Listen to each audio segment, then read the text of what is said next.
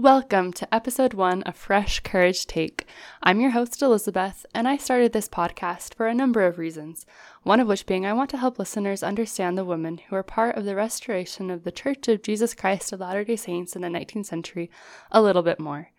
I believe that as we look to the women who are part of the restoration, we will have a better understanding of the situations the early church faced, but more importantly, how these women exercised incredible faith in horrible situations. I believe that as a pioneer woman artist, Julie Rogers said, remembering what the pioneers endured and how they endured their trials with faith, patience, courage, and perseverance can help each of us as we go through our struggles today. With that, the common theme of all the women I will be talking about is that they all suffered the loss of a family member soon after they joined the church, whether by violence or disease. I mainly focused on women that had a lot of documentation so that I could get a good idea of their life by reading first and second-hand accounts, but I hope the listener realizes that there were many other women who suffered just as difficult of situations as these women. Their stories just aren't recorded as well. With that, let's jump into the first woman I want to talk about today whose life is very well recorded. You've probably heard of her, or you may have heard of her story that's relatively famous throughout the church. Her name was Amanda Melissa Barnes Smith, or Amanda Smith, and the story that is very well known about her is that her husband was martyred at Haun's mill, and she grew a hip for her son Alma, who was 6 years old, and it was a total miracle. That's a pretty famous story about her, but there's a lot more to her life that most members of the church don't know about it, so let's get started. She was born in Massachusetts in 1809 to Fanny Johnson and Ezekiel Barnes. She was the fifth of 9 children. The exact birth date was February 22nd, 1809. And shortly after she was born, her family moved to Amherst, Ohio, which is where she grew up.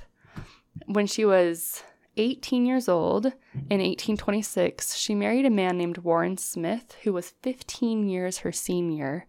This was an interesting relationship for me to study because they were married for many years, but a record by her daughter-in-law describes this marriage as being amicable, but Warren Smith had previously been engaged, and he told Amanda that although he loved her, he'd always loved the previous woman's little finger more than her.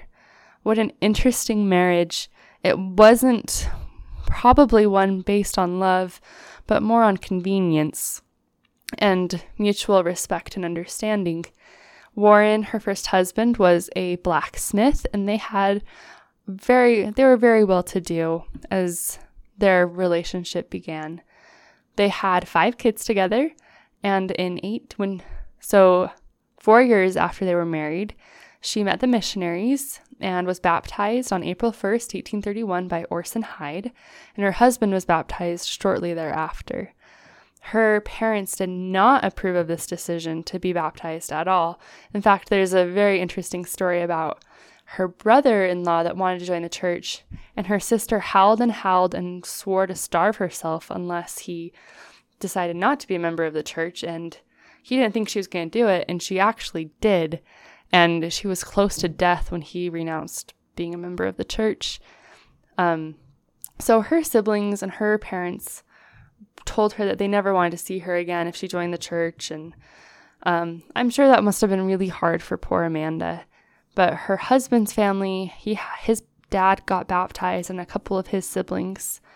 But after they were baptized, about a year later, the family moved to Kirtland, Ohio. In the beginning stages of the Kirtland, Ohio, they sold their house and they moved with 1 wagon and 2 horses to Kirtland, where they started helping with the Kirtland Bank and building the Kirtland Temple. Her son later recounted that his mother, Amanda, was present in the Kirtland Temple and witnessed the manifestation of the light and power of the temple. And I'm sure Amanda and Warren had just beautiful experiences in Kirtland. And in general, Kirtland was a wonderful era of church history for the church in the beginning stages in terms of revelation with God and receiving light and testimony. But unfortunately, mobs pushed them out of Kirtland, And in 1838, the family moved to Missouri. They traveled with 10 other families led by a man named Joseph Young. And on October 28, 1838, they arrived at Haun's Mill, Missouri, on their way to get to far west Missouri. Unfortunately, in the most horrible of circumstances, 2 days after they arrived in Haun's Mill, a mob from Livingston County, Missouri, attacked them. They were in what is now Caldwell County, Missouri. There were 240 recorded militiamen that came and attacked, and Amanda's account in her journal is one of the only accounts of Haun's Mill, and so it's definitely worth to read what she had to say about it. And I quote, and this is what Amanda said, "I sat in my tent. Looking up, I suddenly saw the mob coming, the same that took away our weapons. They came like so many demons or wild Indians.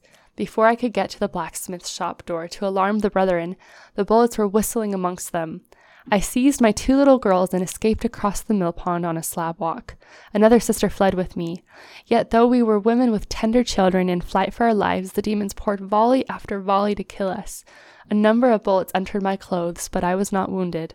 When the firing had ceased, I went back to the scene of the massacre, for there were my husband and 3 sons, of whose fate I as yet knew nothing." Her 3 sons, so she had 5 children, 2 daughters and 3 sons, and her 3 sons were at the blacksmith shop.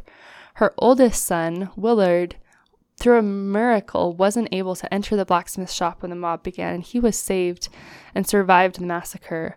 Unfortunately, her husband was massacred and became one of the early martyrs of the church. Her 10-year-old son, Sardius, was also brutally murdered. And her son, Alma, who was 6, was lying near death. He was one of her twins. She had a set of twins, Alma, and a girl, and he was only 6 years old at the time of the massacre.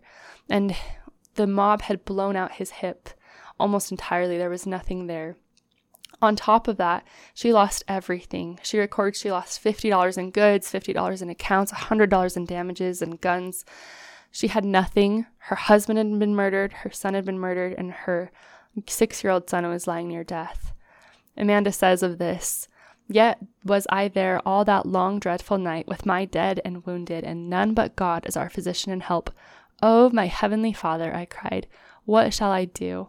Oh, heavenly Father, direct me what to do." And then I was directed as by a voice speaking to me. The ashes of our fire were still smoldering. We had been burning the bark of the shagbark hickory. I was directed to take those ashes and make a lye, and put a cloth saturated with it right into the wound. It hurt, but little Alma was too near dead to heed it much. Again and again I saturated the cloth and put it into the hole from which the hip joint had been plowed, and each time mashed flesh and splinters of bone came away with the cloth, and the wound became as white as a chicken's flesh. Having done as directed, I again prayed to the Lord and was again instructed as distinctly as though a physician had been standing by speaking to me. Nearby was a slippery elm tree. From this I was told to make a slippery elm poultice and fill the wound with it. I sent Willard to get the slippery elm roots, and I ground them, and the poultice was made, and the wound, which took fully 1/4 of a yard of linen to cover, so large was it, was properly dressed. So there's another story of where Alma directed Alma, asked him if he had the faith to be healed. 6-year-old Alma, he said yes, and she laid him on his stomach for 7 weeks straight with this wound that she had been directed to dress. They were in constant fear of their lives at this point. The mob had just massacred their husbands and sons, and they didn't know if they were going to be the next victims or if they were going to be allowed to leave, or they had no idea. It was a very, very dark time for the victims of the Haun's Mill massacre. And Amanda said, "In our utter desolation, what could we do but pray?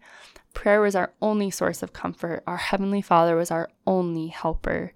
Unfortunately, the mobs that were watching over them right now sent a messenger to them who said, if you women don't stop your swear word prayer, he will send down a posse and kill every one of you. Amanda, though, not to take the counsel of a captain and to be prohibited from praying, recalled crawling into a cornfield and offering a prayer, making sure that no one was around her when she did. After praying, she recorded that she heard a voice that repeated the words from a hymn, "How Firm a Foundation." She heard, That soul who on Jesus hath leaned for repose, I cannot, I will not desert to its foes. That soul, though all hell should endeavor to shake, I'll never, no never, no never forsake. After that experience, Amanda states that she had the faith that she and her remaining family would be all right and that God would heal her son. Since Alma was crippled and healing, they couldn't move, so they were in this state of terror for about 3 months. But on February 1st, 1839, in the depths of winter, she, in an open wagon with her remaining 4 children, only 3 of which could help her with the everyday tasks, moved from Haun's Mill to Quincy, Illinois, about 100, it was hundreds of miles. But so once she reached Quincy, she became a school teacher to support her family. And while living there, she met a man who was also named Warren Smith. He had the exact same name as her first husband, although there was no relation. And not only that, he also was a blacksmith, just like her first husband. And they got married when they were in Quincy. While they were in Quincy, a board of doctors that were in St. Louis heard of Alma Smith, her son's Mormon miracle, and sent a team of 5 physicians to investigate the situation. They couldn't understand how Alma's leg without any bone in the hip joint was just as strong as active as the other one. They asked Amanda the name of the surgeon who had performed this wonderful piece of surgery. She replied, Jesus Christ. One said, not the Savior of the world. Amanda responded, yes, the same, sir. He was the physician, and I was the nurse. After living in Quincy for some time, they moved to Nauvoo, Illinois, and Warren and Amanda had 3 children together. So Amanda had 4 children from the previous marriage still alive: Alma, her twins Alma and Elvira, her son Hortensia, and then her new husband had 5 children: Melissa, Charles, Benjamin, Martha, and Abinadi, so that's 9. And then while they were married, they had 3 children together: Amanda, Warren, and Sarah. Unfortunately, Amanda died in infancy, so only 2 survived to adulthood, just Warren and Sarah. And you'd think that Amanda would have luck the second time in marriage, because the first time her husband hadn't really loved her, but unfortunately, she was not to find love in her second relationship either. During this time, without her being aware, Warren became sexually involved with another woman, and in fact, it was their maid. And in spite of this involvement, he pressured Amanda to get a sealing to him so they could be sealed together before she'd find out and have a chance to leave him. Amanda didn't know what to do. She was confused because she wanted to be sealed to her first husband, Warren, who was a martyr, but her second husband was putting all this pressure on her, so she kneeled down in prayer and prayed to God to know what to do. And she received a vision that she was supposed to marry Joseph Smith. At the time, Joseph Smith was still alive, and so she was like, no, that's not going to happen. And so she didn't say anything about it and finally yielded to Warren's pressure, and they were sealed while they were in Nauvoo.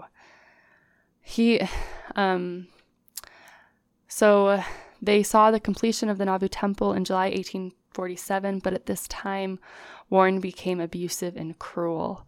And as a side note, while they were in Nauvoo, she became a member of the Relief Society, and she traveled with Emma Smith and Eliza R. Stone to visit the governor of Illinois, Thomas Carlin, to talk about what had happened at Haun's Mill. Anyway, after their time in Nauvoo in 1850, Amanda traveled westward to Salt Lake Valley, and when she arrived in Salt Lake, she petitioned Brigham Young for a divorce with Warren. She said that A, he had cheated on her, and B, he was abusive and cruel. And so Brigham Young granted the divorce, and then Amanda talked with him about her situation with sealing, and she asked for Brigham Young's advice because her first husband hadn't really loved her, and she wanted to seal him to his first love. Her name was Eliza, and so Brigham Young performed the sealing of her first husband, Warren, and Eliza, but she also had just had her sealing with her second Warren annulled. And she didn't want to, so at this point, she wasn't sealed to anybody, and she didn't know what to do. Brigham Young told her he'd think about it and told her to come back the next day. And when she arrived the next day, Brigham Young told her that he had received a vision that she was supposed to be sealed to Joseph Smith by proxy. This totally shocked Amanda because she had received a vision in Nauvoo that she was supposed to be sealed to Joseph Smith. So Brigham Young acted as proxy, and Amanda was sealed to Joseph Smith. Her children didn't know what to do at this point. They didn't know if they should be sealed to their father, Warren Smith, and his wife Eliza, his now wife Eliza, or if they'd be sealed to their mother and Joseph Smith. When they asked Brigham Young, he just point blank said, "Well, do you want to be married to your father and a woman you've never met, or your mother and the prophet of the Restoration?"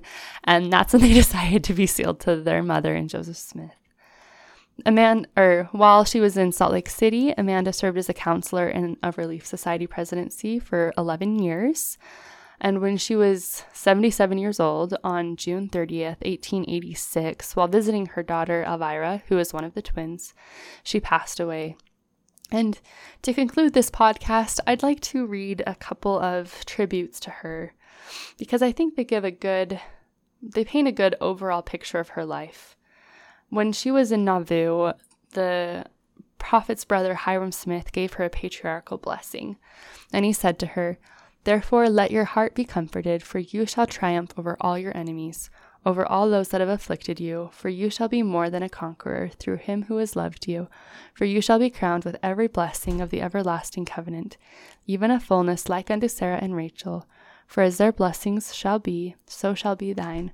For as their promises were, so are thine, having the blessings seated to you and your children after you, coming down from your fathers unto the present day, notwithstanding your afflictions."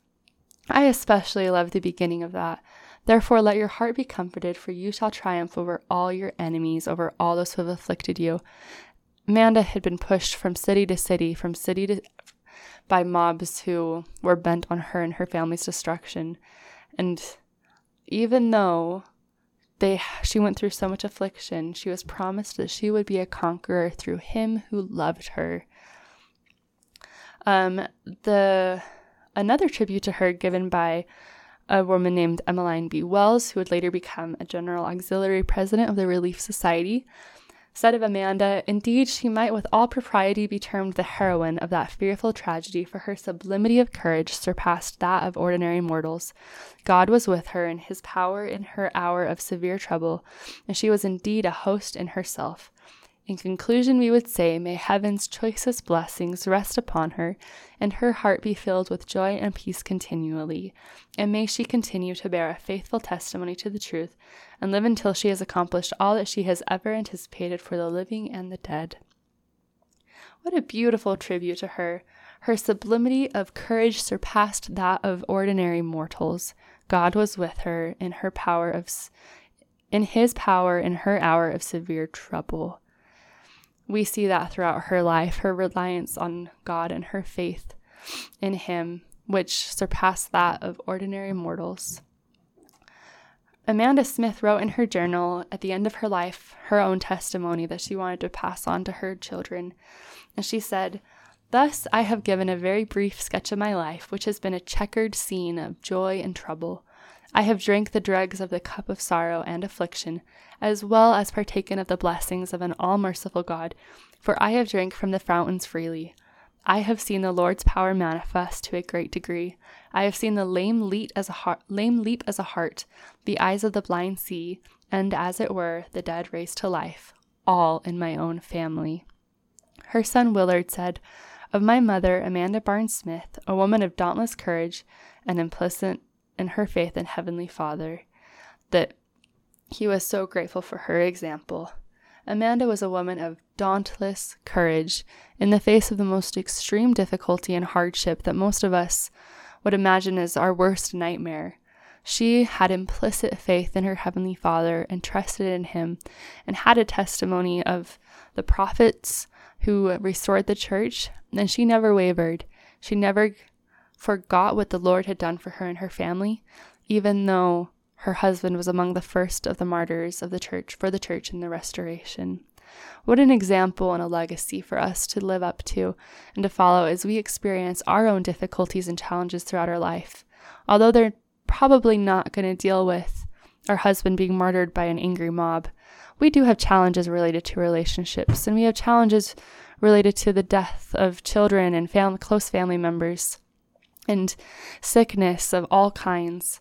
And we can look to her as an example of prayer, of turning to God, even when we're threatened not to pray, and relying on Him for grace and support, and by doing so, increasing in our own faith. Thanks for listening to today's podcast. Next time, we'll be talking about another woman named Mary Fielding Smith, who you also probably have heard of, and we'll be looking at how she dealt with the martyrdom of her husband, Hyrum Smith. And always remember, fresh courage take.